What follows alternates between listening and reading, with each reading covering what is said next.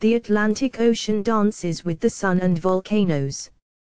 By Christina Troelsen, Aarhus University. Natural fluctuations in the ocean temperature in the North Atlantic have a significant impact on the climate in the Northern Hemisphere. These fluctuations are the result of a complex dance between the forces of nature, but researchers at Aarhus University can now show that solar activity and the impact of volcanic eruptions have led this dance during the last 2 centuries. Imagine a ballroom in which 2 dancers apparently keep in time to their own individual rhythm. The 2 partners suddenly find themselves moving to the same rhythm and, after a closer look, it is clear to see which one is leading. It was an image like this that researchers at Aarhus University were able to see when they compared studies of solar energy release and volcanic activity during the last 450 years, with reconstructions of ocean temperature fluctuations during the same period. The results actually showed that during the last approximately 250 years since the period known as the Little Ice Age, a clear correlation can be seen where the external forces, i.e. the Sun's energy cycle and the impact of volcanic eruptions, are accompanied by a corresponding temperature fluctuation with a time lag of about 5 years. In the previous 2 centuries, i.e. during the Little Ice Age, the link was not as strong, and the temperature of the Atlantic Ocean appears to have followed its own rhythm to a greater extent. The results were recently published in the scientific journal Nature Communications. In addition to filling in yet another piece of the puzzle associated with understanding the complex interaction of the natural forces that control the climate, the Danish researchers paved the way for linking the 2 competing interpretations of the origin of the oscillation phenomenon. Temperature fluctuations discovered around the turn of the millennium. The climate is defined on the basis of data including mean temperature values recorded over a period of 30 years. Northern Europe thus has a warm and humid climate compared with other regions on the same latitudes. This is due to the North Atlantic Drift, often referred to as the Gulf Stream, an ocean current that transports relatively warm water from the southwest part of the North Atlantic to the sea off the coast of Northern Europe. Around the turn of the millennium, however, climate researchers became aware that the average temperature of the Atlantic Ocean was not entirely stable, but actually fluctuated at the same rate throughout the North Atlantic. This phenomenon is called the Atlantic Multi-Decadal Oscillation, AMO, which consists of relatively warm periods lasting 30 to 40 years being replaced by cool periods of the same duration. The researchers were able to read small systematic variations in the water temperature in the North Atlantic in measurements taken by ships during the last 140 years. Although the temperature fluctuations are small, less than 1 degree Celsius, there is a general consensus among climate researchers that the AMO phenomenon has had a major impact on the climate in the area around the North Atlantic for thousands of years. But until now there has been doubt about what could cause this slow rhythm in the temperature of the Atlantic Ocean. One model explains the phenomenon as internal variability in the ocean circulation, somewhat like a bathtub sloshing water around in its own rhythm.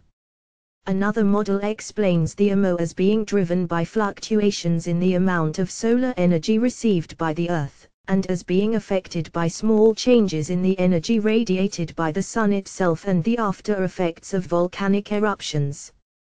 Both these factors are also known as external forces that have an impact on the Earth's radiation balance. However, there has been considerable skepticism towards the idea that a phenomenon such as an AMO could be driven by external forces at all, a skepticism that the Aarhus researchers now demonstrate as unfounded. Our new investigations clearly show that, since the Little Ice Age, there has been a correlation between the known external forces and the temperature fluctuations in the ocean that help control our climate. At the same time, however, the results also show that this can't be the only driving force behind the AMO, and the explanation must therefore be found in a complex interaction between a number of mechanisms. It should also be pointed out that these fluctuations occur on the basis of evenly increasing ocean temperatures during the last approximately 50 years, an increase connected with global warming, says Associate Professor Mads Fjerkø Knudsen, Department of Geoscience, Aarhus University, who is the main author of the article. Convincing data from the Earth's own archives. Researchers have attempted to make computer simulations of the phenomenon ever since the discovery of the IMO, partly to enable a better understanding of the underlying mechanism. However, it is difficult for the computer models to reproduce the actual IMO signal that can be read in the temperature data from the last 140 years. Associate Professor Knudsen and his colleagues instead combined all available data from the Earth's own archives, i.e. previous studies of items such as radioactive isotopes and volcanic ash in ice cores. This provides information about solar energy release and volcanic activity during the last 450 years, and the researchers compared the data with reconstructions of the IMO's temperature rhythm during the same period. We've only got direct measurements of the Atlantic Ocean temperature for the last 140 years, where it was measured by ships. But how do you measure the water temperature further back in time? Studies of growth rings in trees from the entire North Atlantic region come into the picture here, where good and bad growth conditions are calibrated to the actual measurements, and the growth rings from trees along the coasts further back in time can therefore act as reserve thermometers, explains Associate Professor Knudsen. The results provide a new and very important perspective on the IMO phenomenon because they are based on data and not computer models, which are inherently incomplete. The problem is that the models do not completely describe all the physical correlations and feedbacks in the system, partly because these are not fully understood. And when the models are thus unable to reproduce the actual IMO signal, it is hard to know whether they have captured the essence of the IMO phenomenon. Impact of the sun and volcanoes.